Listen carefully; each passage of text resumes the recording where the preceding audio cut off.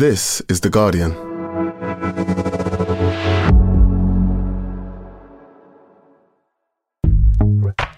Welcome to Weekend, a podcast that helps you switch off from your busy day-to-day and find entertainment and inspiration in the best Guardian and Observer writing from the week. You can either listen to this as one podcast or play each article as individual listens. Just scroll down the description on the podcast page for the timings of what we are featuring. Coming up, Bafta-winning writer and actor Jamie Demetriou reveals how an admin mix-up paved the way for an unconventional career trajectory. Emma Garland uncovers the groups of women policing dating apps. And are you a Steve Pinkler or a Sid Spinkler? Sam Wollaston extols the virtues of sitting down to pee.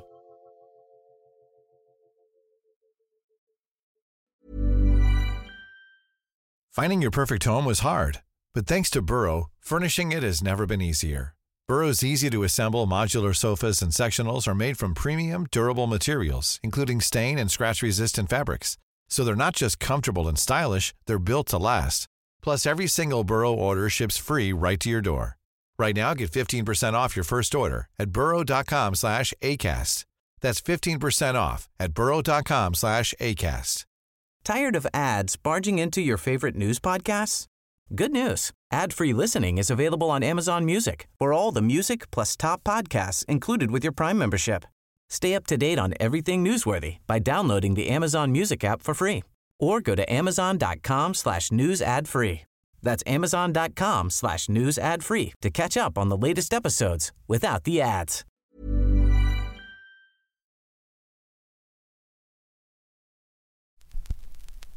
Before we begin, just a warning, there's a bit of bad language in this episode. Now, in the BAFTA-winning Staff Lets Flats, Jamie Demetriou unleashed a trail of comedy carnage. Here, he talks to Alex Mashakis about body contortions, dealing with feeling thick, and finding inspiration in the chaotic antics of his Cypriot family. Read by George Georgiou. The comedian, Jamie Demetriou, was slumped in a chair, trying not to look. He was at a cast and crew screening of his new Netflix special, A Whole Lifetime with Jamie Demetriou, in which he takes viewers on an off-centre sketch musical journey through life stages, from womb to grave. The grave, in this case, is a hospital wheelie bin. Earlier that day, Demetriou had arrived late for lunch, a nervous wreck. He'd been delayed by several visits to the toilet. And though audience members at the screening laughed cheerily in the right moments, Demetriou couldn't bring himself to watch. You know when a horse bolts, he says, when we meet one mid-morning in an East London cafe. Apparently, it's blind and deaf for the entire race. I kind of felt like that. Like, I didn't hear or see anything. Demetriou is best known for writing and starring in Stath Lets Flats, the BAFTA-winning Channel 4 sitcom, in which he plays the titular character, a dim-witted, almost likeable lettings agent. Stath features several comic actors with whom Demetriou often works, including his sister, Natasha, or Tash, who is also a successful comedian. While making the series, Demetriou became incredibly reliant on the relief of the ensemble, he says, because then he gets a rest from my own face when I'm in the edit. The new special features several of the same actors, but here Demetriou stars prominently in every sketch. As a screen-addled teenager begrudgingly attempting sex, a best man getting it wrong, a pensioner witnessing the moment after his own death, and he seems apprehensive about the attention. At the screening, he worried, when is the lull going to kick in, and how painful is that going to be? When I asked why he'd been feeling this way, he says simply, it's 53 minutes of my head, and then tutting, like, this is hardcore, my head. As a performer, Demetriou is willingly grotesque. I'm a believer in grotesque being the only way, he says. The uglier, or dumber, or more incoherent his characters, the better. But in person, Demetriou is self-deprecating and self-effacing. When I tell him I enjoyed the special, he says, thank you. You're the first person I've spoken to who isn't obliged to say that, before catching himself and adding, or maybe you are. Demetriou is 35. The Netflix special follows a decade spent writing and appearing in sketch shows and sitcoms, big and small, in the UK as well as the US, and lately, the occasional film role. Stath emerged from a series of Channel 4 comedy blaps at a time when Demetriou was developing several characters. My 6-year-old son, who's not watched Stath, knows him from Paddington 2. You might recognise him as Bus Rodent from Fleabag. It also follows an important period of self-reflection. Now he is no longer very young, he's been considering his future, how his life might resemble or differ to that of his children's, should he ever have any. His partner is Claire Cole, a chef and the daughter of Steve Coogan. My dad's in a bit of a bad way with dementia and stuff, he says, by way of explanation. And I don't know. I guess witnessing the finish line of something makes you think about it all a lot more. Demetriou has spoken of an invisible umbilical cord between my writing and my connection with my dad. I ask if we can discuss his father. Sure, he says, sipping coffee, then warning, there may be a limit before I start sobbing. I ask, how is he? I mean, it's difficult, he says. Dementia is such a downward trajectory that it's difficult to be like, it's like this, but at least there's... He pauses briefly to enact searching for a silver lining that doesn't exist. It's definitely worse than it was yesterday, he goes on, and it's way worse than it was a month ago, and it's infinitely worse than it was before he had it. He's very sweet. It's great hanging out with him. But Christmas was definitely spent meeting him. There were a lot of introductions. You had to introduce yourself to him, I ask. A few times a day, yes, he says, which is a bit of psychological heavy lifting. Demetriou's father was born in a small village in Cyprus and migrated to England alone, aged 11. He arrived without shoes, was briefly homeless, and later owned a North London cafe, where his son sometimes joined him. Characters filled our lives, Demetriou recalls. Going to work with him at 6 a.m. to give tea to a guy who wore trousers and braces and nothing else, that's surreal. Or telling someone, no, they can't have a shower in the toilet.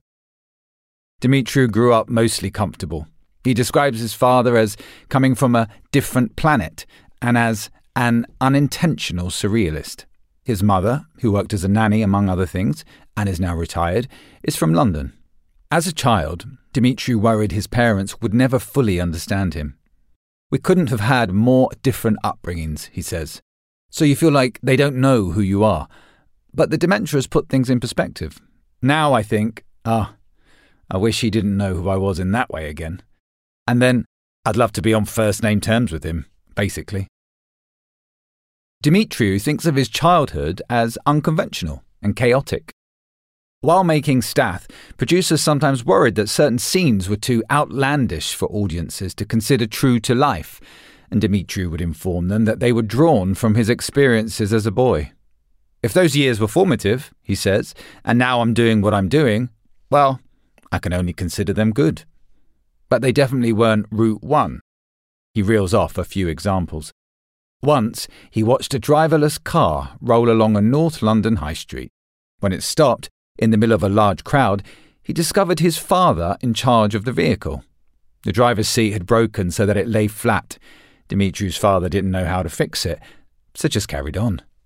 On another occasion, while holidaying in Cyprus, Demetriou's father drove the family car onto a beach, where it sank. Eventually, a crane was hired to recover it. So many times I'd be walking down the street and I'd notice something mad happening, Demetriou says, and my dad would be at the centre of it. Though Demetriou's father regularly found himself in remarkable situations, he never considered them unusual. After the High Street incident, he announced, the chair's broken, rather than what Demetriou thinks would have been a more appropriate response, you won't believe the story I have. After their car was retrieved from the beach in Cyprus, the Demetrious went to dinner with members of their extended family. He didn't bring it up, Demetriou recalls. Me and Tash were like, we've got something here. Surely we should be sharing this. When the siblings eventually did tell their tale, lo and behold, no one cared. We got questions like, what kind of crane? Demetriou imagines his characters as being the opposite of himself. While he is considered and alert to the world, his characters are filled with a blithe confusion. They don't mind that they're desperately getting things wrong, he says. They just plough on. Because he is 6 foot 3 inches, Demetriou has learned to bend his frame to better blend into his surroundings, which he feels is opposite to the way his characters might act. He describes Stath and several characters from his special as people who step out of their door and don't look over their shoulder at the trail of carnage behind them, which he indicates is not unlike how his father behaved. In one episode, Demetriou's character falls asleep while driving, remains unconscious in the middle of a road for 4 hours, and then goes about the rest of his day. When, later in the episode, he meets with colleagues, he doesn't mention the event, instead focusing on the fact his sister, Sophie, played by his real-life sister, is wearing a really nice jacket.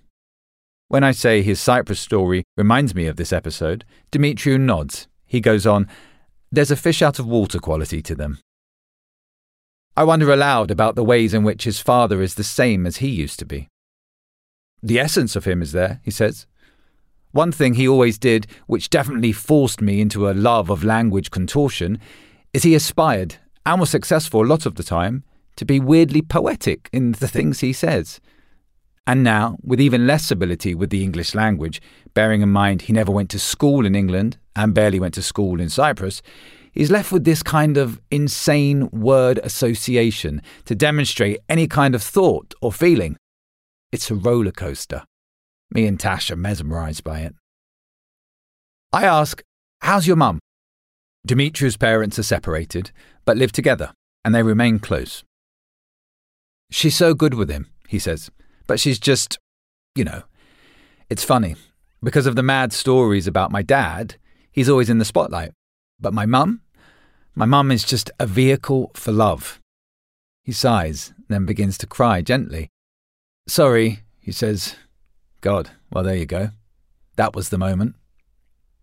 After a pause, he goes on. "She's just incredibly selfless, and with zero complaint has just taken on the role of..." He searches for the right word. "Caregiver," I suggest. "Yes," he says, "but I don't like calling it caregiver. I think of her as a transcendent friend."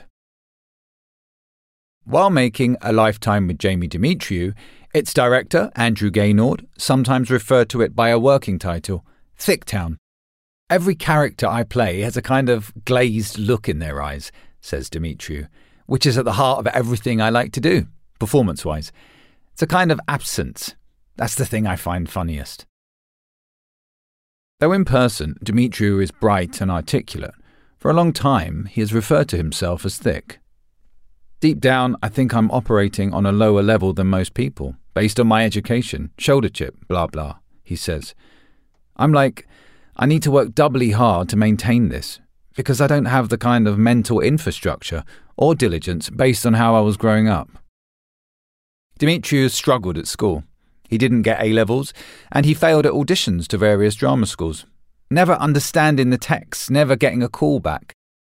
Partway through his second year at Bristol University, where he studied drama, he discovered he had been offered a place due to a clerical error. "I was de-rigging a stage with one of my tutors, and we had a heart-to-heart," he recalls.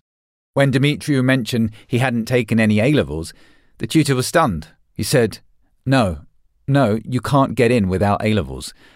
After the tutor checked Demetriou's paperwork, he said, "Never tell anyone this." The fact that Demetriou floundered academically and later discovered he was not meant to have been offered a place at university has cemented a genuine belief he isn't intelligent. During a telephone call after we met in person, he told me, "Isn't it insane that I'm reluctant to say, I don't think I'm thick?" When I say yes, I can almost hear him shrug. "I think I've always had this thing," he tells me in the cafe. "Like going to the Edinburgh Fringe. All the good comedy societies are from Oxford and Cambridge, so my friendship group, they all came from those groups. They're all insanely smart and talented." He worries when he's with friends he believes to be more intelligent or well-read than he is, that he'll be in some way found out. "I'm always like, please don't bring up Chaucer." He adds, "To be honest, I think my friendship group is bored of me thinking of myself that way. I'm hopefully shedding it. It definitely didn't hurt getting some kind of recognition for Stath. It's just the way I felt for the longest time. Throughout our conversation, Demetriou admits to not insignificant embarrassment at being given the opportunity to make television. I'm still jaw on the floor that I'm doing what I'm doing for a living, he says at one point. That I'm still able to, that somehow I'm allowed to. I ask why he feels so lucky. I wanted to go to drama school really badly, he says, but I'd never been to a theatre. I had no knowledge of Shakespeare, never been in that world. I was just deeply unprepared for something that I really wanted, which is reflected in Stath. It's about having this thing that you want really badly, but having absolutely no ladder in front of you. You're literally going, it would be great if that happened, and then just looking around and thinking, well, I'm going to keep hoping. You could be forgiven for thinking of Stath as a proxy for Demetriou's father. Of Stath's physical presence, Demetriou says, every time he entered shot, I wanted it to be like someone had thrown a big bag of bones into the room. In everything he creates, Demetriou is heavily reliant on slapstick. I learned from doing live shows that I could use physicality to bandage moments that weren't working very well, he says. Whenever a joke failed to land, Demetriou could contort his body into some remarkable form, eliciting laughter. In the same way, his fascination with ignorance and brainlessness stems from his own life, so does his interest in buffoonery. I spent my life being shit at football, he says, being like shit at running, generally bad at computer games. Everything you'd associate with masculine prowess. If you were to say, we're off to do something really cool, I'd be like, whatever that is, I probably won't be very good at it. So learning over time that I'm so bad at stuff that it is literally funny. He laughs. It's the weirdest calling card. People often say, God, if I didn't do this, I don't know what I'll do. Well, imagine what that's like for me. In what other job is it useful to be really clumsy? In one of the Netflix sketches, Demetriou plays an office worker who repeatedly catches his bag on a door, causing him to stumble into his workplace in comical ways. When I ask if the special offers any specific commentary on the meaning of life, he says, if there is a message, it's kind of that it's all fine. That's the closest I came. That everyone's just getting on with it. Everyone's saying stuff, and it's fine. Demetriou has always been interested in the mundane things people say, and even more in the fact we deeply feel the need to say those things at all. At the end of the special, a group of actors breaks into song. Everyone is saying everything, one sings, and we all can't wait to hear what everyone has got to say. It's like when you're at uni and you're in a seminar, Demetriou says. People put their hands up, less because they have something to say, and more because they want to say something, you know? There's a drama game that people play. You stand as a group in a circle and you have to count to 10. Someone says 1, someone else says 2, but you don't know who's going to say it, and you have to get to 10. I was always struck by how many people would say 2. He laughs. It's the intention of so many people to be the one who's saying something, to have that quick reminder that they're here, they're relevant, that they matter. That was I'm Heavily Reliant on Slapstick. Jamie Demetriou on Imposter Syndrome and His Surreal Childhood by Alex Mashakis. Read by George Georgiou. We'll be back after this short break. Hey, I'm Ryan Reynolds. Recently, I asked Mint Mobile's legal team if big wireless companies are allowed to raise prices due to inflation. They said yes. And then when I asked if raising prices technically violates those onerous 2-year contracts, they said, what the f*** are you talking about, you insane Hollywood ass f- So to recap, we're cutting the price of Mint Unlimited from $30 a month to just $15 a month. Give it a try at mintmobile.com/switch. $45 up front for 3 months plus taxes and fees. Promo rate for new customers for limited time. Unlimited more than 40 gigabytes per month. Slows full terms at mintmobile.com. Tired of ads barging into your favorite news podcasts? Good news. Ad-free listening is available on Amazon Music for all the music plus top podcasts included with your Prime membership. Stay up to date on everything newsworthy by downloading the Amazon Music app for free. Or go to amazon.com/news ad free. That's amazon.com/news ad free to catch up on the latest episodes without the ads.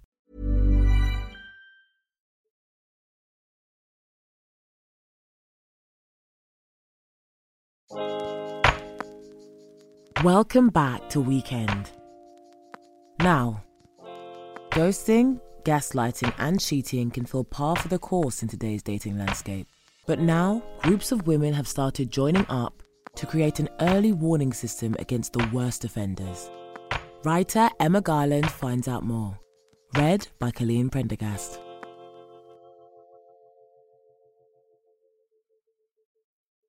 When Ali learned that her partner of 4 years had been cheating on her with at least 9 other women using dating apps and telling mutual acquaintances that they were in an open relationship, the 28-year-old felt her sense of reality implode. They were also living together, and around the same time she found antiviral medication for herpes at home. It turned out he'd had it for a couple of years. It's a common infection, so for me, that's not the issue. It was the deceit. He took no responsibility for preventing or mitigating it. Upset and wondering where to go from there, Ali's friend told her about a Facebook group called Are We Dating the Same Guy?, set up in March 2022 for New York women to verify whether their prospective partners were seeing other people after the West Elm Caleb scandal, in which a 25-year-old furniture designer was busted on TikTok for dating multiple women and then ghosting them. It's now ballooning in the UK. The groups, essentially digital whisper networks and largely heterosexual, have sprung up in cities and provincial regions for women to trade information about potentially toxic and dangerous men. They're growing rapidly in response to the pressures of modern dating.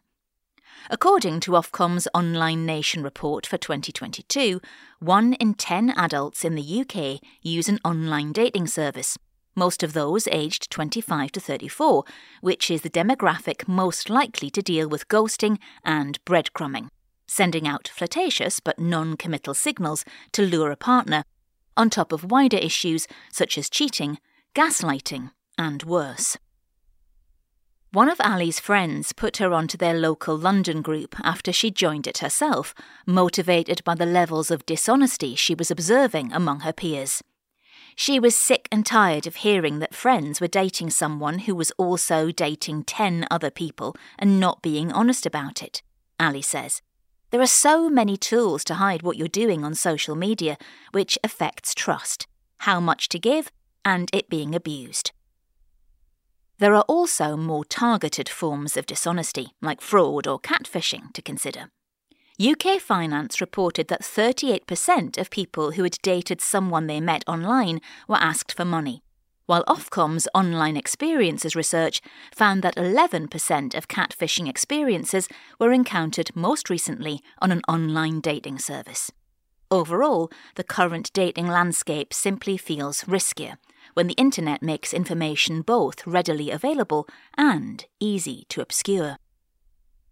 I definitely believe that dating has become more dangerous, especially in the last couple of years, says Nadia, not her real name, who came across Are We Dating the Same Guy when scrolling through TikTok. Noticing there wasn't a group for her own city, she decided to set one up and now acts as admin alongside a few others. People can disguise themselves on dating apps by the way they act or by pretending to be a completely different person. The groups are private, and members have to complete a screening questionnaire prior to approval to help filter out bot accounts. Still, numbers are skyrocketing. Created shortly after the NYC group, the London page jumped from about 1,400 members at the start of January this year to more than 18,000 members by the end of the month. The content, too, has expanded to include everything from harrowing stories of long-term, systematic abuse to a screenshot of a dating profile, along with a plea for any gossip on that person. The posting guidelines are strict. Users should be anonymous. The details of the men in question should be vague, no surnames, job titles or social media links, and some of the group's descriptions contain a warning that posting sensitive information about things like criminal records or STIs could be libelous. Working within those rules, Ali posted something vague about her situation. Essentially, I wanted to find out how much of an idiot I'd been, so to speak, and whether this person was prolific and endangering other women or not.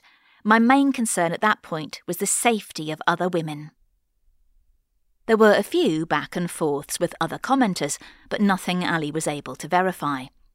When her partner later gave her the names of all the people he'd slept with, she recognised some of them from the comments, but her activity in the group stopped there. She already had the confirmation she was looking for. When your reality blows up in your face, it's very isolating, she says. You don't know whether you're over or underreacting. I think the group served as a reminder to trust my instincts. The fact that this sort of thing is prolific doesn't mean you're crazy, it means the other person is shitty. Unsurprisingly, since it's where West Elm Caleb went viral, Are We Dating the Same Guy is a big topic on TikTok. Searching the term will bring up everything from videos of British women warning of karma and comeuppance set to a dancehall track to a US stand-up joking about posing as a woman in his local group to get an honest review of himself. More anonymous corners of the internet, such as Reddit, focus on the ethical questions, such as does sharing people's dating profiles, private messages and photos without consent count as doxing? And how would we feel if the genders were reversed? As it stands, all of the groups serve women dating men. To gender flip the issue would obfuscate the reality of who's most at risk, but there's no question that groups of men posting details about women would be far more controversial. Indeed, Glamour reported in October 2022 that when a male-centric New York group called Are We Dating the Same Girl emerged, using the same community guidelines, it was promptly condemned by the original group. There is now no trace of it on Facebook. How does instant access to this kind of information impact our well-being and approach to intimacy in the long term? I know loads of women who have joined these groups and are permanently affected by the distrust, Ali says. It's made them, and me, a lot colder going into interactions with new people. I'm sceptical of everything. It can go too far, and you need to remind yourself that you shouldn't have to do this with people. One thing the Are We Dating the Same Guy phenomenon clearly demonstrates is the sense of disappointment and dehumanization that can come with dating today. I think infidelity is rife because dating apps promote a discardable view of people and a grass is always greener mentality, Ali says. Against that backdrop, Are We Dating the Same Guy groups can offer a sense of camaraderie in a confusing and often lonely landscape. There are just as many posts thanking other women for their support and trying to organise Galentine's meetups as there are horror stories and red flag emojis. I see the groups as more of a chat platform, Ali says. Even though it wasn't able to prevent the situation she found herself in, the group provided a small sense of comfort at a time when she felt betrayed and silly. For Nadia, the group has actually made her outlook on dating more positive. Knowing there's a community of women who are so supportive of each other makes me feel safer, especially on the dating scene, she says. One person's experience with someone doesn't define them, but knowing any information before meeting a stranger is a good safety precaution. That was Dating Uncovered: How Women Are Unmasking the Cheats and Ghosters Online by Emma Garland. Read by Colleen Prendergast. And finally, it could be good for your health and help protect the family toothbrushes. More and more men, or indeed anyone with a penis, are now taking the weight of their feet in the bathroom and choosing to sit to pee. And Sam Wollaston is proud to say he's one of them. Read by Jonathan Keeble.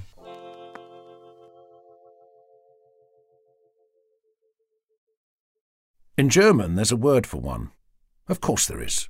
In German, there's a word for everything. But this is an especially excellent word. Sitzpinkler. You can probably guess what it means, even if you don't speak German.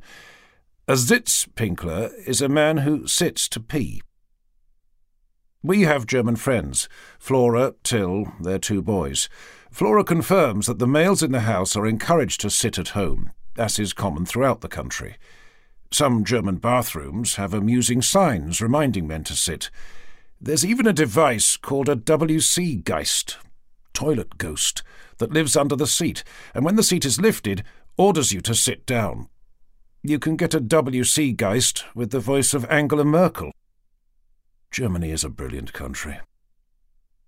Wait, though, because Flora says Sitzpinkler is used in a negative way to imply unmasculine behaviour, something like wuss in English. In 2015, a court in Düsseldorf ruled in favour of a man's right to urinate while standing when his landlord sought financial compensation for urine damage to the marble bathroom floor. Stand up for your rights, literally. Not all German men are happy to sit. Not all British ones either. There is no reliable data. Come on, YouGov, get on it. A straw poll of my male friends, mostly in their 50s, reveals the majority, about 70%, to be standers. Their reasons? They've always stood. Men stand, women sit. Why would they? No, of course they don't pee on the floor. We'll come back to that. In short, they're lying. I may need to change my friends. My editor, Chris, is half my age. This article stems from a conversation he had with his friends in the pub. Then he asked Twitter and got about 400 responses, with just over half saying they are sitters.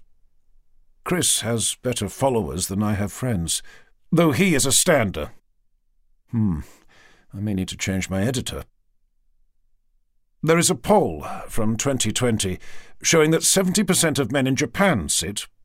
5 years previously, the figure was 51%. It seems the world, Japan at least, is changing. To clarify, we are talking about inside the home. Out and about, where there are urinals and queues, it's a whole different world and a whole different article. I should probably also say that though I've been talking about men, it applies to anyone with a penis. Time to get personal. I am, I confess, a Sitzpinkler. No, not confess. I am proud to Sitzpinkel. It wasn't a sudden epiphany, a urethra moment, if you like, but things change as you age.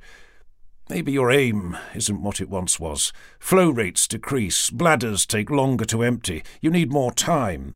Sitting is more comfortable, and you can check Twitter while you're at it. Remember what happened once when you did that standing? For some men, it can also be healthier. In 2014, researchers from the Department of Urology at Leiden University Medical Center investigated how body position during urination affects voiding time, maximum flow rate, and post-void residual volume. They concluded that sitting has a more favourable urodynamic profile, allowing the bladder to empty faster and more completely. For men with lower urinary tract symptoms, LUTs, for example, caused by an enlarged prostate, the sitting voiding position is preferable to the standing. "We don't have LUTs," say my unreconstructed friends. "Our prostates are perfect." Well, I think mine is okay too. Are we sure, though? We should get them checked. There are other reasons to sit. Going back to that poor Düsseldorf landlord. Actually, no need. It's hard to feel sorry for a Düsseldorf landlord with a marble floor, and I can just look at my own bathroom floor. I have 2 sons who have been reluctant to adopt the Sitzpinkler approach, and the floor, not marble admittedly, but fake wood laminate, is often disgusting. Awash. They piss all over it. Boys will be boys. We're grown men, say my friends. We may be getting on a bit, but our aim is still true. We're Robin Hood, snipers of the bathroom, the jackal. Well, first of all, I don't believe you. And second of all, even if you hit the bullseye every time, that's not good enough. Once again we turn to science, this time to an American professor of mechanical engineering, Tad Truscott. A while back, using a urination simulator and high-speed cameras, he and a colleague did an investigation into splashback caused by urination, which he presented at the 66th annual meeting of the American Physical Society's Division of Fluid Dynamics in 2013. Truscott now lives in Saudi Arabia and works at the King Abdullah University of Science and Technology, but I catch up with him by phone in a Japanese ski resort, where, he admits, he has been investigating the fluid dynamics of a few sakes after a tough day on the slopes. Still, he manages to explain what happens when urine leaves the penile urethra.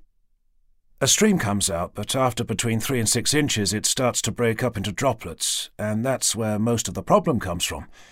The droplets start to impinge on each other. Then you get what we call satellite droplets, and they splash off at very large angles, and this is what causes it to splash onto your toothbrush. Yep, he said toothbrush. And maybe not just your toothbrush. It will depend on how big your bathroom is. If your toothbrush is 3 or 4 meters away, you're probably fine. If it's just 1 or 2 meters, that's not good. That's just from the falling stream. There's also splashback from the wee hitting the surface of the water. Water tends to have a large splash when droplets hit it from that height. That means a lot of splash can come out of the toilet. I was actually telling a friend tonight that when you pee into a toilet like that, you tend to pee on your toothbrush. Interesting topic for après-ski chit-chat. But this splash is ickier still, and possibly dangerous. Pee in general is very sterile. It's not really a big deal if it lands on your toothbrush and you brush your teeth then, but droplets are quite capable of harbouring bacteria. And in the toilet, this is a problem if you've just used the restroom for something else. There can be faeces in there. Urea is a wonderful harbinger of E. coli growth. So later in the day, it might not be safe to use your toothbrush. Stop saying toothbrush! Anyway, surely that's enough to convert any remaining skeptics. For any splashback deniers or cavemen, I've got great role models too. Larry David, for starters. It's more comfortable when you get up in the middle of the night. You don't have to turn the light on and wake up, and you get to read, he says, in episode 4 of season 4 of Curb Your Enthusiasm. Lionel Messi, probably the greatest footballer of all time, admitted to sitting to pee on a Uruguayan TV show called Por la Camiseta, for the T-shirt. Messi by name, not so in the bathroom. Still not macho enough for you? Well, guess who he was talking to? Also a confirmed Sitzpinkler. There is no Spanish word, we'll have to stick to German. Only Luis Suarez, not only a brilliant football player, but also a cannibal. Speaking of cannibals and cavemen, I'm wondering what our ancestors and nearest relatives did and do. Ben Garrett, a professor of evolutionary biology at the University of East Anglia and a primate expert, tells me. Gorillas and chimps just pee where they are. They might be walking through the forest and have a bit of a pee. They might be sitting in a tree eating figs and they'll just pee beneath them, and woe betide anyone beneath. I've been on the receiving end of that. We're the only primate that is bipedal, so we're in a bit of a brave new world when it comes to peeing. Great apes don't seem to mark territory. We are not olfactory-based, like dogs or cats, which scent mark. That's a sort of urban myth, that men pee standing up so they can pee higher, and it's all a bit of an evolutionary pissing contest, says Garrett. Sounds nice, sounds plausible, but there's no evidence for it whatsoever. It's thought that one of the reasons for humans becoming upright was to see further across the savannah. I wonder if standing to pee could be useful in spotting predators, and if squatting might make us more vulnerable. I guess if I stand up while I pee, I've got more of a chance of spotting a saber-toothed cat running towards me, or someone from a different community who might wish me harm, Garrett concedes. Again, sounds nice, but no evidence. It might be a nice addendum to my evolutionary journey, but it hasn't driven my evolution as a species. From an evolutionary point of view, then, it doesn't really matter how we pee. Garrett has worked with many tribes and communities around the world. Most of us, I don't usually make a conscious effort to watch other people pee, but working in forests with other blokes, you often see people having a quick wee. Usually it's standing up. As far as I know, there aren't any massive cultural differences. He's talking about in the forest, away from rules and etiquette and porcelain. That's the baseline. Of course I stand up in the forest too. And if there's a cliff, I'll piss over that, while pummeling my chest. What does Prof. Garrod do at home in Norwich, though? I am a stander, he says, almost apologetically. Though I am also a runner. Occasionally, with very tired legs, I will indulge in a sit. Too bad. I was going to ask him to be my friend, to replace some of the recently dumped. Back to Tad Truscott. No toothbrush talk, promise. Surely he sits. I do, unless it's a particularly gross bathroom, then I'm not going to sit on the toilet. He has 2 boys and 2 girls. The whole house sits down to pee. He even has advice on how men should do it. You can sort of aim for the side. If you don't hear much, it's probably a stream. If it's a little noisier, it's probably droplets, and that's when things get worse. But remember, by sitting, you're protecting the whole space with your bottom. Happy days. Though doesn't that mean droplets on your bum? It's good to bathe every day, he adds helpfully. Thanks, Tad. We can be friends. He is also currently skiing in Japan, remember. They have these wonderful toilets with all the sprays and things for your rear end. I think men probably sit here because it's comfortable. Right now it's cold. You come in and the seat's heated. Okay, I'm going to sit down. Sounds lovely. And I'm thinking it may be the way to solve my own bathroom horror show. Carrot, not stick. A lovely heated seat on a cold day. That's got to be a better way than being shouted at by the ghost of Angela Merkel. That was The Splashback Scandal. Should All Men Sit Down to Urinate? By Sam Wollaston. Read by Jonathan Keeble. That's all from us. This has been Weekend, a Guardian podcast. If you're enjoying it, please make sure to like, subscribe to and rate the podcast. Maybe even leave us a nice review. Just search for Weekend wherever you get your podcasts. This week's articles were read by George Georgiou, Colleen Prendergast and Jonathan Keeble, and presented by me, Savannah Ayode-Greaves. This episode was produced by Rachel Porter. The executive producer was Ellie Bury. Join us again next Saturday. Thanks for listening. This is The Guardian.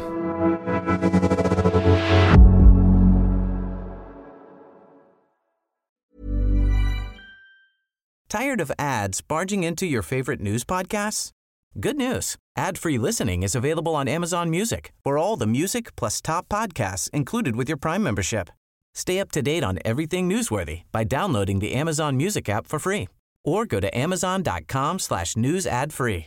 That's amazon.com/news ad free to catch up on the latest episodes without the ads.